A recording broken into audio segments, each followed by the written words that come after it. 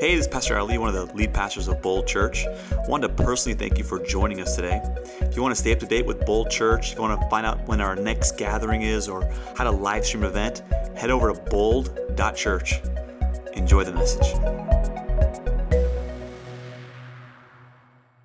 Who is excited for church? My apologies. If we have not met, I am very absent-minded, and my name is Ali. And my wife and I, we started this place called Bold Church 5 years ago with a dream. We wanted to create a place where not only Christians can grow in their faith, but listen, unchurched people who are afraid to come. We create this place where you can come explore your faith. Amen?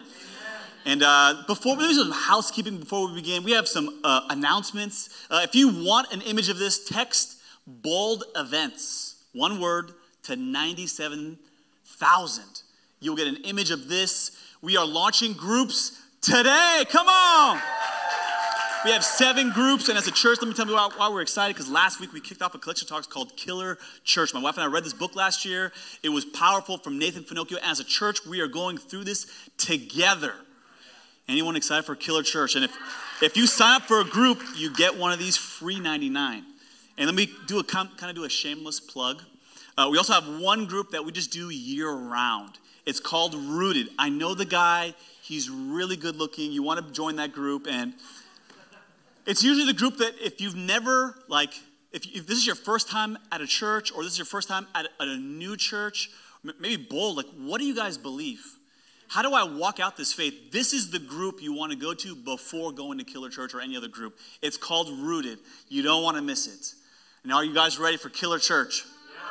We are in a collection of talks called Killer Church. We're going to be in this collection of talks for 7 weeks, and the heart behind this collection of talks is the way we're doing church is killing our faith.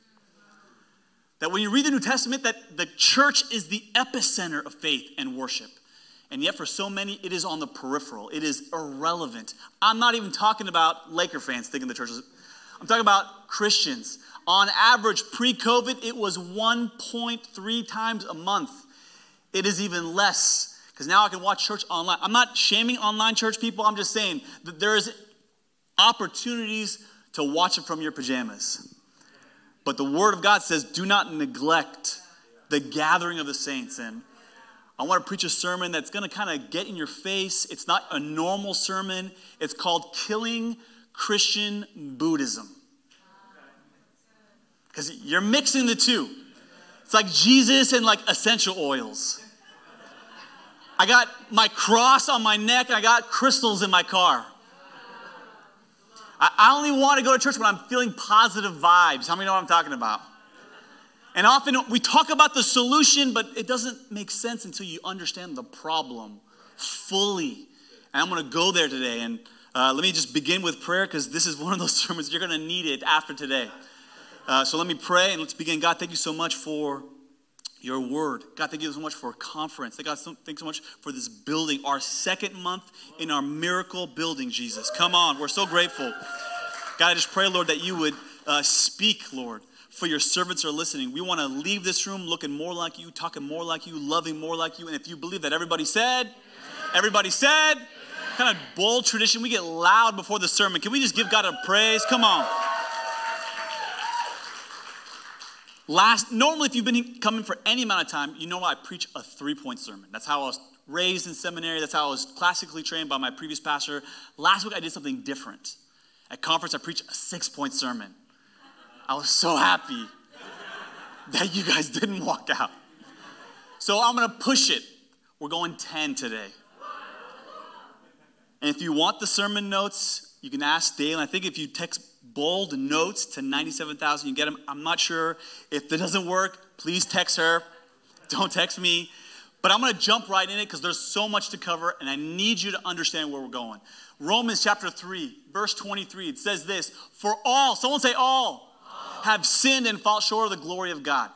I have a Bible software called Logos Bible software. I paid $2,500 for it. It gives me 100 commentaries per verse, per book of the Bible. I can read what these guys think, what the Puritans think, what the Reformers think, what the Baptists think. And it also gives me this thing called the linear concordance.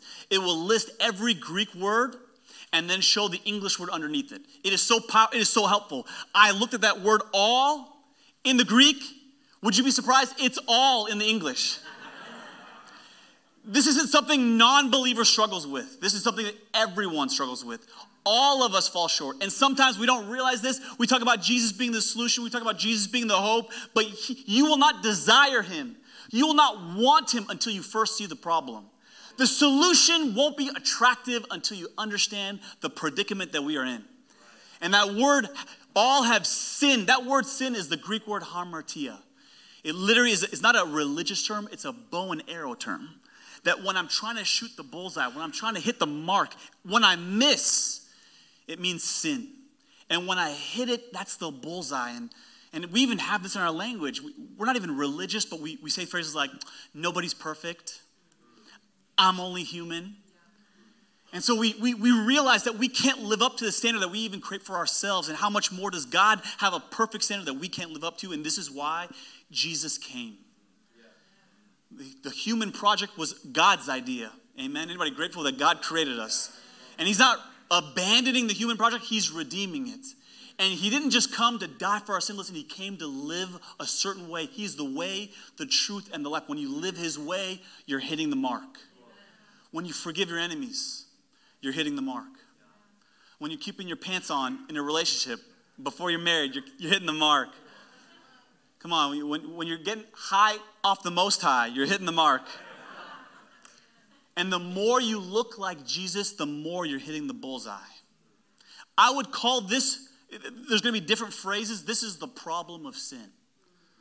This is something that we all deal with. I'm going to show this next verse. This is the origin of sin. This is the origin of sin. This is James chapter 1, verse 13. Let no one say when he is tempted. Let me give you the context of who's writing this. This is James, the half-brother of Jesus. What a tough gig, man. Like my sisters have a tough gig because they got to follow my footsteps. Imagine following Jesus. Imagine coming home like, oh my gosh, James, why can't you be like your brother? Oh, Mom, he's God. Right? Like you could do nothing. Doesn't matter how good you are, you never measure up to him. And this guy never followed Jesus for 3 years during Jesus' ministry. In 1 Corinthians 15, Jesus says that he showed, before he went to the apostles, he went to his brother James and showed the holes, and that's when James believed. So there's some of you in this room. We get it. Even Jesus' own family did not believe. And this man did not just become a Christian, he became an apostle. He became a Bible. He wrote, God used him to write scripture. And he says, let no one say when he's tempted, I am being tempted by God. For God cannot be tempted with evil, and he himself tempts no one. I get asked this question all the time. Pastor Ali, let me understand this. You're saying God's the creator. Yes. You're saying God created everything. Yes. And the question I get asked all the time is, did God create sin? You need to be able to answer that question. See, God created humanity, but man authored sin. God's design was for us to hit the bullseye, the mark, but we missed the bullseye. We sin. I remember when I was in youth group, this is like a decade ago, before I became a teaching pastor, I was a youth pastor. Youth pastoring is like herding cats, by the way. If you want a mental image of what that's like, it's like herding cats. And there's this one guy whose name I cannot mention because there are people in this room who know who I'm talking about. And he would call me at like 11:30, 12 at night, Pastor Ali, like moaning. I'm like, what is wrong? He's like, Pastor Ali, God is tempting me. I'm like, how? He's like, I'm in the club. I'm like, wait, you're in the club or the club? He's like, I'm in the club. And there's alcohol everywhere, and girls are allergic to clothes. God is tempting me, Pastor Ali. I'm like, bro, God didn't put you in the club. You put yourself in the club. Let me just be honest. We blame God for things we choose. We blame God. We blame the devil. God's like, dude, take some personal responsibility. You put yourself there. And that's the predicament, that God created the world and he gave us this concept that is never mentioned in the scriptures, in the same way that the Trinity is never mentioned in the scriptures. But we know that God is triune, God the Father, God the Son, God the Holy Spirit. And there's this concept of free will, even though that word is never used in the scriptures. And it's this idea that God in Deuteronomy 29 says, I give you the choice of life and death. Choose life. I want to be your God. But do you want to be my people? Think how humble God is. That he gave you the choice to reject him. It's hard enough, guys, no, to ask a girl out and she says no. Imagine asking 1 billion people out. Imagine the pain, the humility, the heartache that God goes through by getting down on one knee saying, I want to be your God, will you be my people? C.S. Lewis says it like this. He says, because of free will, though it makes evil possible, it is also the only thing that makes possible any love or goodness or joy worth having. What is C.S. Lewis saying? God did not hard program us. As awesome as AI is and ChatGPT and it talks back to you, it is programmed. It does not have free will. God didn't program you to love him, to choose him. He gave you the choice. Why? Because God did not make robots. He wanted free will agents to pick and reject. And because of that, you need to understand the origin of sin is not in God's heart, but in yours. And it says this, let me read it again. But each person is tempted when he is lured and enticed by his own desires. The next verse says this in James chapter 1, verse 15. Then desire, when it has conceived, gives birth to sin. And sin, when it is fully grown, brings forth death. And this is a powerful verse because it's showing us something that what is happening on the inside is manifesting on the outside.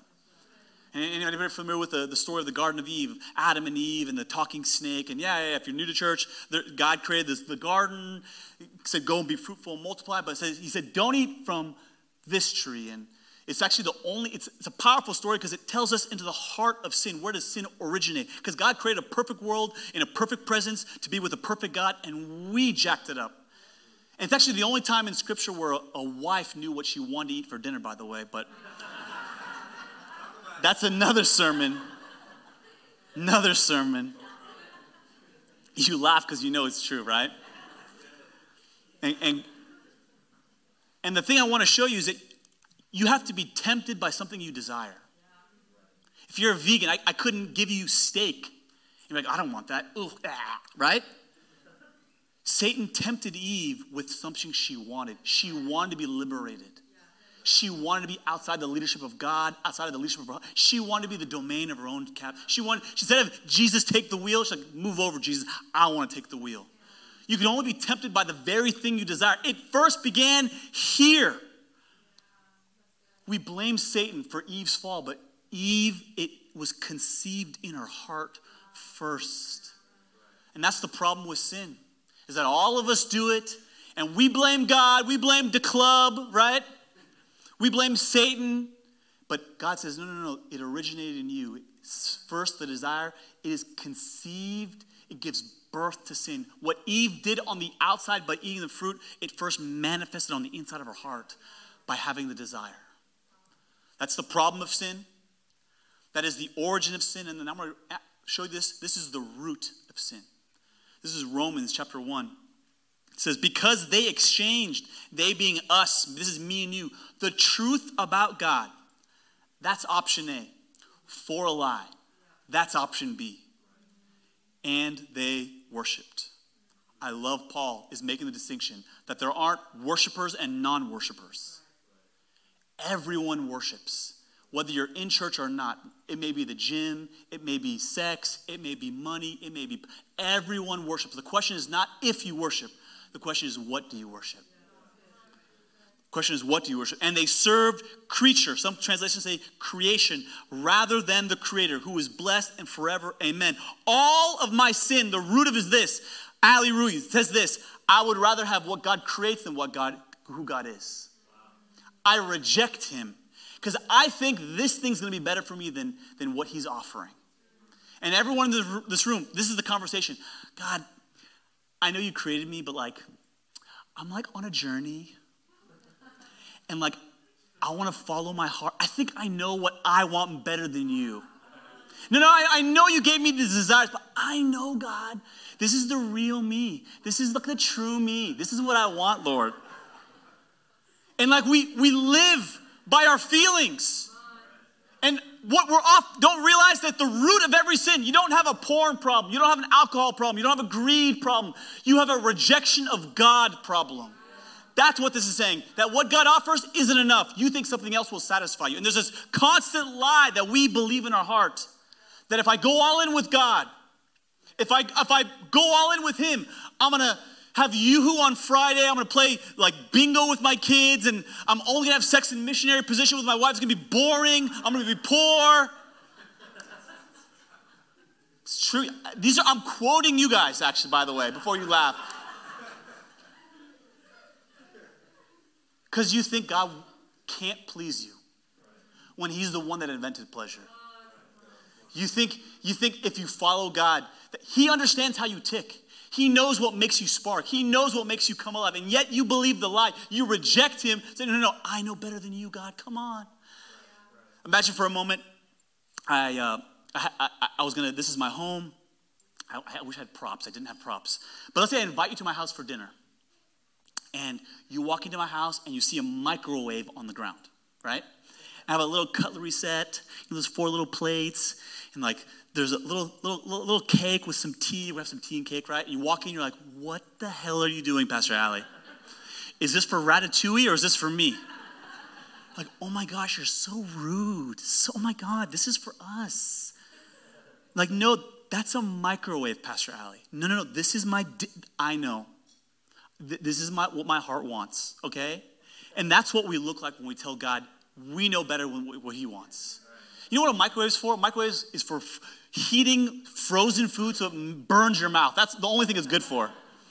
And yet that's what we look like when we tell God, I know what my life is designed for. I know what's going to bring me pleasure. It's like telling God this is what a microwave is for.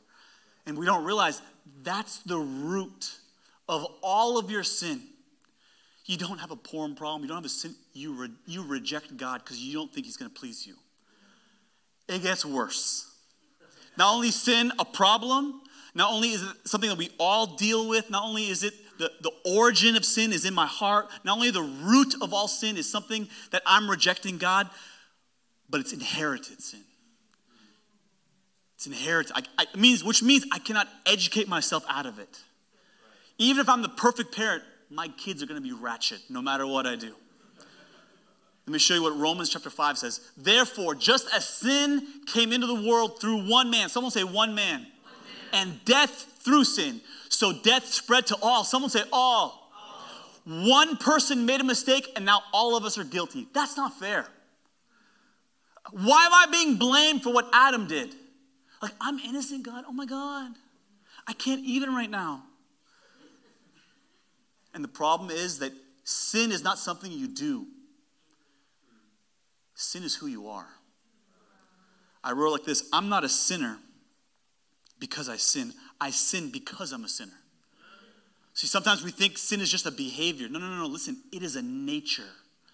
It is I am born. This is why the Psalm says, I was sinful in my mother's womb. Most religions, most people are like, oh my God, babies are angels. Oh. Jesus is like, no, those are little demons, okay? We got to redeem that in Jesus' name. Right? I never taught my kids to like bite and talk back. They were born that way. Right? We forget. We don't realize that you cannot educate yourself out of sin nature. You cannot like pray yourself. No matter how long I'm a Christian, there will always be a struggle with what the Spirit of God inside of me wants to do with my old nature. Let me give you a picture. If sin is 2 steps back, salvation is 1 step forward. I'm not back where I was, but I'm not where I used to be. So now there's this tension. I want to follow Jesus, but oh my gosh, the old way looks good. You know what I'm talking about? That temptation will never go away until Jesus gives me a new body. That's inherited sin. Let me kind of illustrate this through my family. I'm one of 3 children. And this is just my theory. If you email me and get angry, that's okay. I won't read it. But my theory is this, that the firstborn of every family is usually the most jacked up, right? Parents don't know what they're doing. They're trying their best, right? 1,000 pictures. They're yelling. Usually the first kid's like type A because he's always trying to perform for his parents. Then the second one is usually angry and jealous. Why does the first one have 1,000 pictures and I have 2, Dad? Come on. It's the truth. Then the third one, the parents kind of like, they've gone through 2 guinea pigs. Now they know what they're doing. And if you look at my family, I'm type A. I'm insulted if you say I'm competitive. I am ultra competitive, okay? My second one, my sister Saray, she's a little angry and jealous, always talking about, Mom loves you more. I'm like, I know, it's the gospel, right? My third one, Sherry, she was with us for a year this last year. No, she's the most, like, people are like, are you related to her? She's so nice. What are you trying to say? What are you trying to say? And that's honestly how it was in our home. She never broke the law. I had the cops come to my house every year for like 7 straight years. I broke windows. I set things on fire. I literally broke every window on every neighbor's door, or like a 5-mile radius. Today, when we're trying to flex on social media, what do? We put toilet paper and eggs. Oh my gosh, look what I got, right? When I was a kid, our flex, we'd throw them at your house, right? It was just a different time. I was the black sheep. And yet, how is it that the same parents can produce me and produce my sister? Adam, bro. Adam. Because there are families in here, the firstborn is the angel, and the third one is a demon. How do you know what I'm talking about? It has nothing to do with birth order. It has nothing to do with you being the perfect parent. You know how I know? Because God was the perfect parent. And the first kids that were born, Cain and Abel, one of them killed the other one.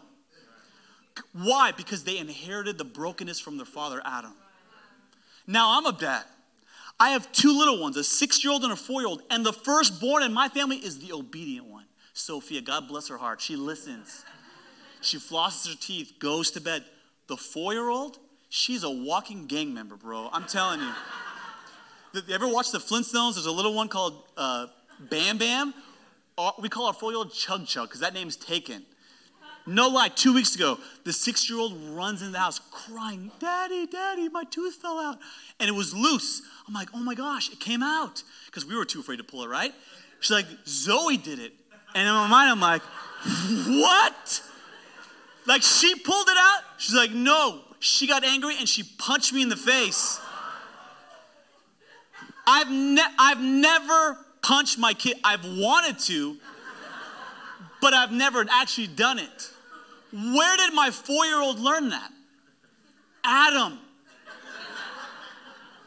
And on a serious note, this is why in World War II we were pushed back by the atrocity of racism. And we said, if we just educate people, we're the most educated generation, and yet racism still exists. And so they, no, that's not the problem. We need CRT, critical race theory. Give it 20 years, and you'll realize it's not going to work. Sin is in too deep. The problem is not the system. The problem is you. You've inherited a brokenness that will never go away. And you will never desire the solution until you understand the depths of the problem. Sin is not something bad people do. Sin is something that it originates here, and the root of it is that I don't think God is going to please me. And even when I do my best, even when I create the perfect environment for my kids, I'm passing on my brokenness to them. Because sin is inherited. You cannot educate it away. It's going to get worse. You guys ready? Next point is what I call the devastation of sin. The devastation of sin. John chapter 3. I love the Gospel of John because the first 3 Gospels are what are called the Synoptic Gospels. They're similar. And most of the Synoptic Gospels, they're very similar. John is 90% unique, which means 90% of what you find in the Gospel of John is not found in other books. In the Gospel of Matthew, Mark, Luke, and John, Jesus is different. He's got like a lamb on his shoulder, like chilling. He's a loving God. In John, he will cut you, bro. He says things that are like, dude, whoa, are you Jesus? Look what he says. This is Jesus speaking, and this is judgment. The light has come into the world, and people loved the darkness. Do you know when Jesus is saying this? He's speaking to Christians. My problem, Ali, I'm not even talking about you. If you're new to church, this has nothing to do with you. This is me. I'm a professional Christian. I love darkness. And it's worse than that. It's not that I do bad things. It's that I'm so broken that the devastation of sin is so big, I take good things and I make them bad things. John Calvin, the great theologian, said this: the human heart is an idol factory. That we take something good like the gym and we make it our God. And the way you know you have an idol is if you take it away, does it feel like hell? And when you have it, it feels like heaven. Take, for example, something like neutral, like Netflix. My wife and I, we love to Netflix. I love the chill afterwards, but we love watching Netflix together. Right? We're Bible people, come on. And Netflix, my wife loves TV shows. I want some action. I want some blood. So I was like, the Spirit of God is moving. She wanted to watch The Last of Us, this HBO series on zombies. I'm a huge zombie fan. How many of you know what I'm talking about? And we're watching these episodes. We're talking. We're interacting. There's nothing. Netflix is awesome. It makes my wife and I closer. But, and I got to say this carefully because she's in the room. We will take good things and we will make them God things, bad things. During the holidays, yeah, she's laughing because she knows where I'm going. During the holidays, my wife was a little sick, right? And she discovered the show called Yellowstone. Anybody know what Yellowstone is?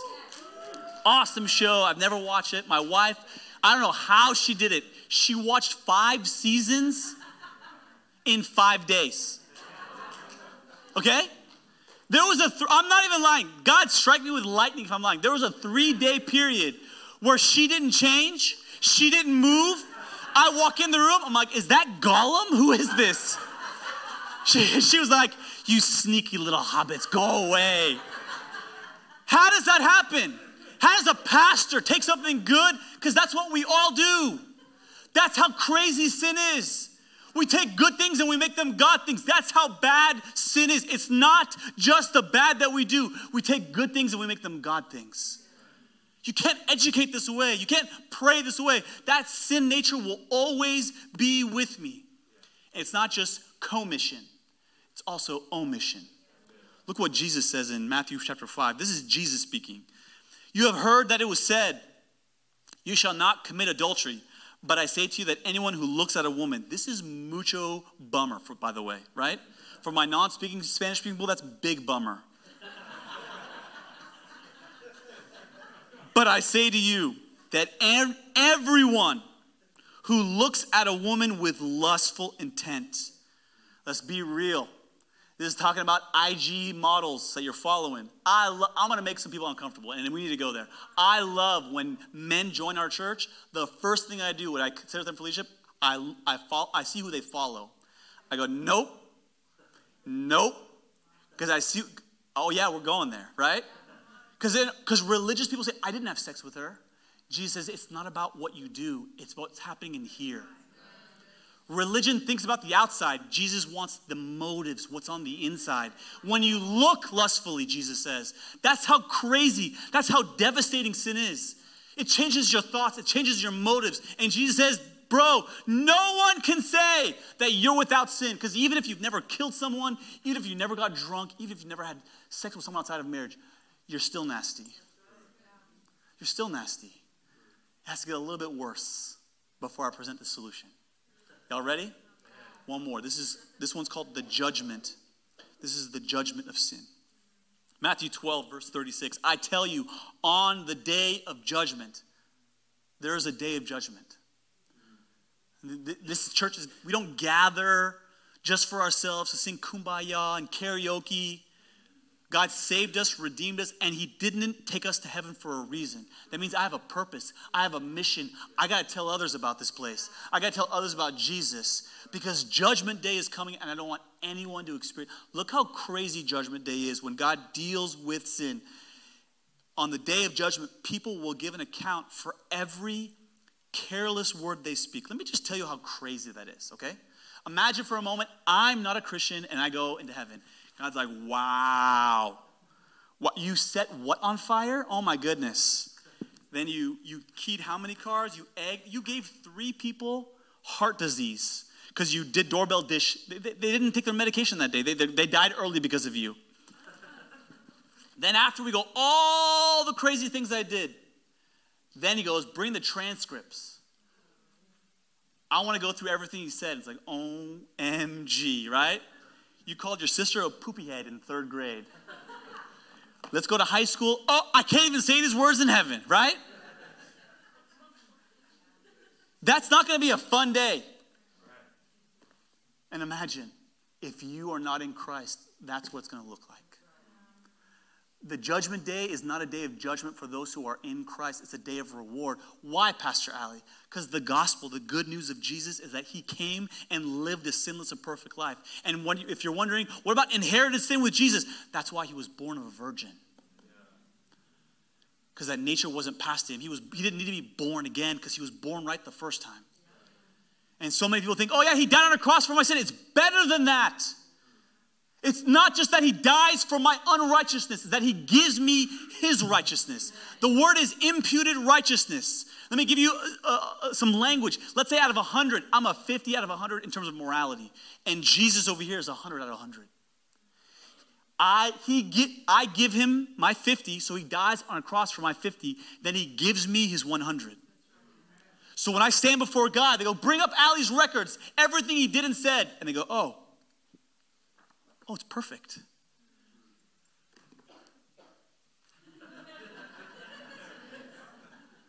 Even though you and I both know I'm not. Because in Christ, I am accepted not by my performance, but by my position. This is why you got to share your faith. This is the good news. This is why the problem of sin is so much bigger. You can't just positive vibe this thing away. You need a solution. Any solution that tries to create a better world without dealing with sin is broken. And the only solution that I see is Jesus dying for it and then redeeming it by giving us his righteousness. Amen? Amen. It gets better though. Watch this. Romans 5:20. This is the solution to sin. This is the solution to sin. Now, the law came to increase the trespass, but where sin increased, grace abounded all the more. This is where it really, really starts to get good. This is where you don't understand. Jesus didn't just come die for my sin. He gives me his righteousness. Now I'm accepted. Now I don't have to be afraid in the presence of God. I can have this paradoxical boldness in the presence of God. But it's even better. Watch what it says. It says, where sin increased, grace increased. Some translations say, where sin abound, grace abounded even more. I wrote down like this, where there is more grace in Jesus Christ than there is sin in you. Man is good at sinning. God's even greater at giving you grace. Come on. I remember one of my high school friends, when they found out I became a Christian, I would never go to church. I said, why? Bro, the roof would fall down on me. And it's this idea that, man, people like me don't go to church. The church was created for people like me and you. Because this is not a problem that non-religious people have. This is a problem that all of us have. We all need forgiveness. We all need redemption. And I love the solution. Where sin increased, notice it doesn't say mercy increased. Let me give you an example of this. Imagine for a moment, I go 65 in a 25. Let's say I'm going 65 in a school zone. It's super whammy, right? They're going to suspend my license for a year, $10,000 fine. Imagine I'm before the judge, and the judge goes, dude, what were you doing? I'm like, my wife texted me, kissy face, come home soon, right? I had to go home in Jesus' name. Let me tell you what mercy looks like. Mercy's like the judge goes, bro, I got you. Go home as if nothing happened. No suspension, no fine, no 200 hours of community service. Just go home. You're forgiven. What God is offering you in Jesus Christ is better than mercy. Let me show you what grace looks like in the courtroom. I go 65 and a 25. The judge is like, why are you there? I'm like, kissy face, my wife, you understand. Not only does he cancel the debt, the judge reaches into his pocket and goes, I see here you drive a 2010 Toyota Corolla. Here are the keys to my Ferrari. Drive home faster in Jesus' name. Because she's going to get a headache in 5 minutes. She's going to be tired in 10. Go home right now in Jesus' name.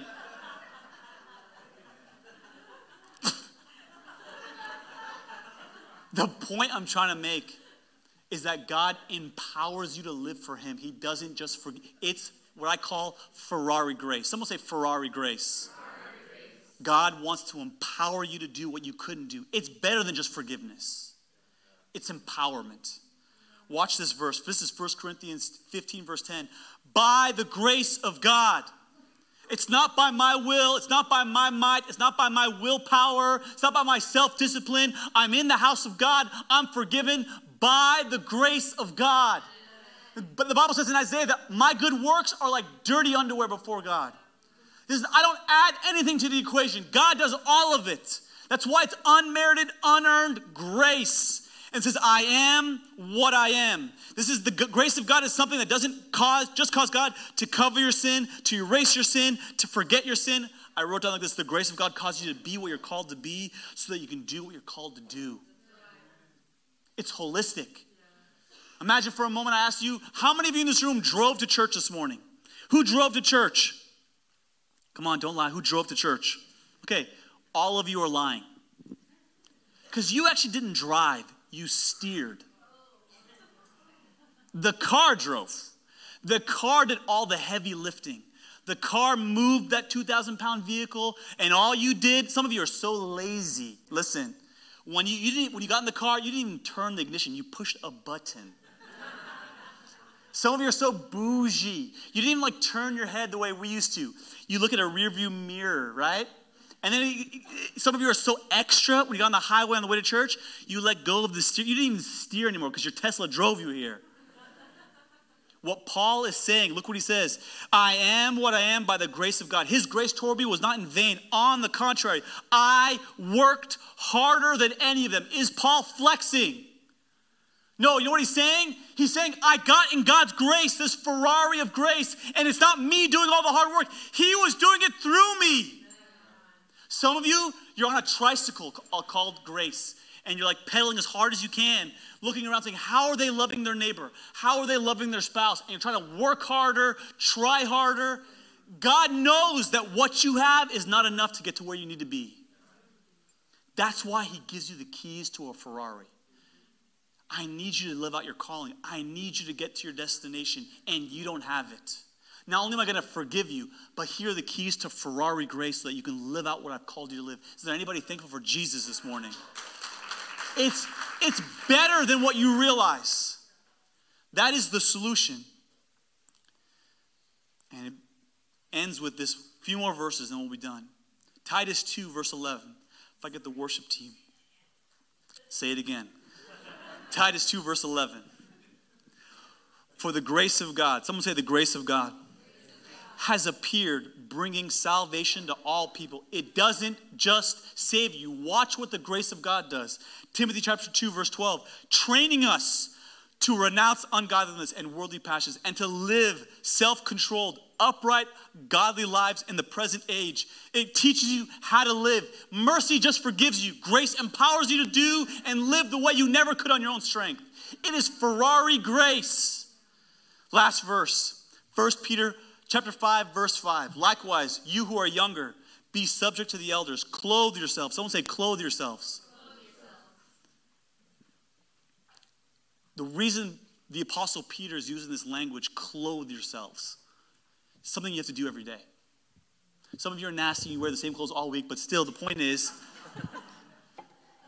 hopefully you take your clothes off at night, wear your pajamas and wear something, or maybe you sleep in your clothes. It doesn't matter. I don't want to go there. But the point is, you're changing every day, which means you need to ask for the keys of the Ferrari every day. It's not a one-time thing on the day of your salvation or the day you got baptized. You need this grace daily. In the same way you change your clothes daily, you need to clothe yourselves with the grace of God. Because I don't just need grace to live like evil. I need grace to go to Walmart, bro. Come on. It's crazy out there. I need grace in traffic. I need grace when my 6-year-old comes in and holds a tooth and says, my sister punched me in the face. And I have thoughts that I can't even say them. I need grace to love people in my life. I don't have the strength to do it. Give up tricycle grace. Get in the Ferrari. And watch what Paul says. All of you, with humility. Someone say humility. Toward one another. For God opposes the proud, but gives grace to the humble. This is probably one of the scariest verses in the Bible. That I can live in such a way that God doesn't just ignore me, he opposes me. You ever go to a basketball court, you'll see two people and there'll be one under the hoop and they have one ball and one dude's shooting, he'll catch the ball and throw it back. They're doing it together. If God was ignoring me, you would shoot and I'd be like, oh, the ball's on the ground, you pick it up. But that's not what God is doing here. This word oppose is active.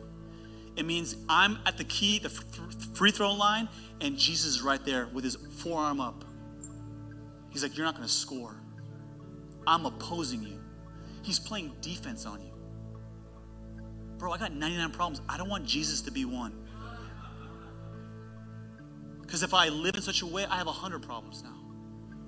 It's a scary verse to have God oppose you when he's offering you Ferrari grace. And it gets even better.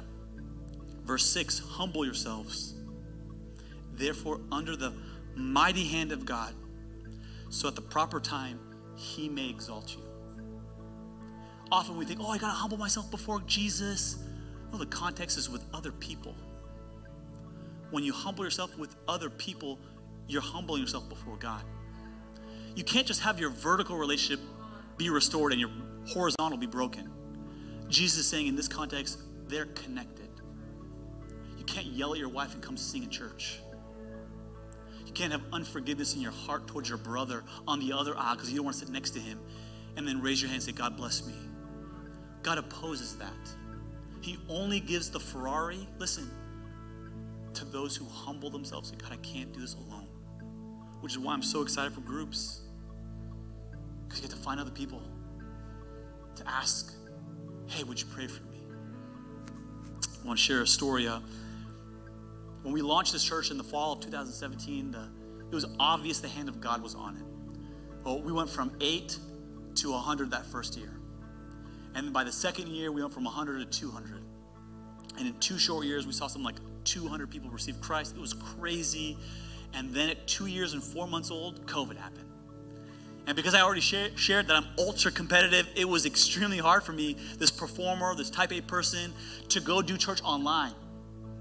And then after 60 weeks online, we had our first gathering in a parking lot at 5 o'clock in the middle of December. I think there was like 50 people. I'm like, no, they're going to come back next month. And then we did another monthly service in January. And then we did it again in February. And it was obvious we were not the same church that we used to be. And by June of that year, 2021, depression really hit. And I remember sharing this with my team members. And what you guys don't know is Pastor Yaz and I, we would have this conversation like once a week. I think I should quit. Let's just give the church to someone else. Let's sell the house and move. Because I didn't want to do this anymore. And she was like, no. She's like, who called you to this? Did I call you to this? I'm like, no. Did Jesus call you to this? I'm like, yes. Well, until he calls you to quit, silencio Bruno, okay? Praise God for good wives who listen to Jesus. But the cloud didn't leave. And although I stopped talking about it with people, her and I didn't stop talking about it. And she would say things in love. I'm sick of this conversation. Go tell someone. Go talk about it with someone. And I'm just being honest. I'm a pastor. I'm like a professional Christian. It's hard to talk about I got problems when I'm trying to help everyone else. But I started to. Started talking to mentors. Started talking to friends and pastors. Just confessing. Saying, I don't know if I can make it. Can I live off your faith? Can you speak hope into my heart for my church? Because I don't think I have it. God doesn't give grace to those who are proud, to those who don't ask for help. But that Ferrari, the car we don't deserve, he gives it to those who humble themselves. And as I began to humble myself, as I began to close my eyes and see what God saw, which I didn't see, he asked me to begin declaring over the church, even though we weren't there, that we were going to have 2 services. That one day we're going to have our own building. That one day we're going to grow again the way we used to be. That although what I'm seeing with my eyes is broken, is hard, there's going to be a day where we're not going to even have the resources and people for the flood of people that God's going to bring in.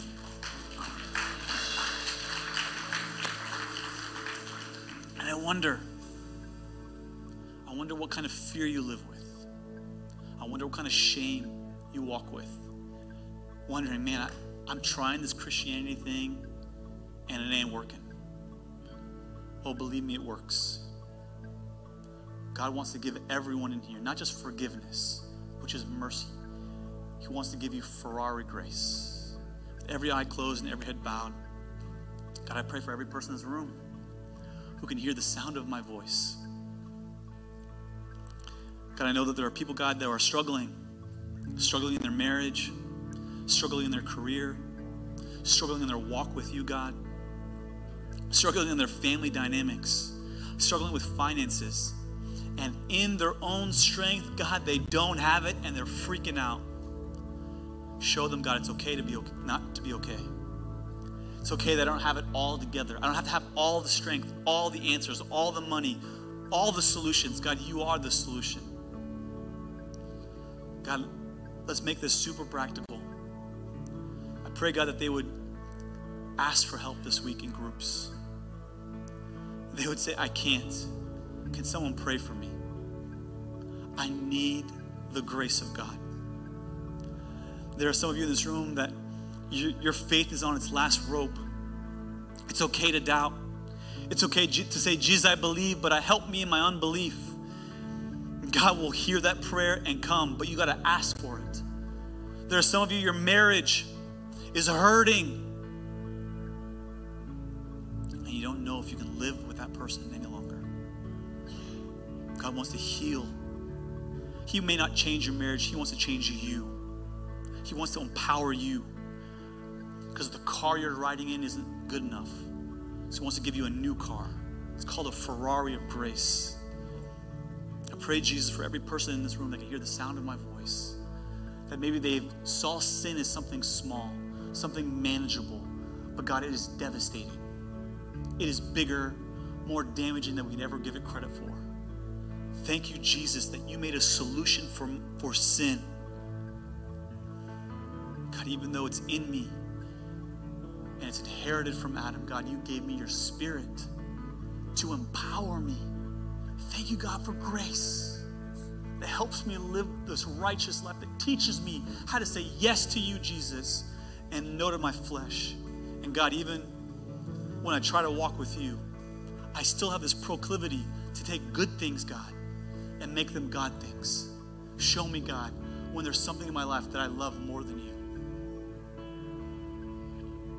There's some of you in this room, this is a holy moment, because you never realized how big, how wide, how devastating sin was. And sin can't be swept under the rug. It has to be dealt with.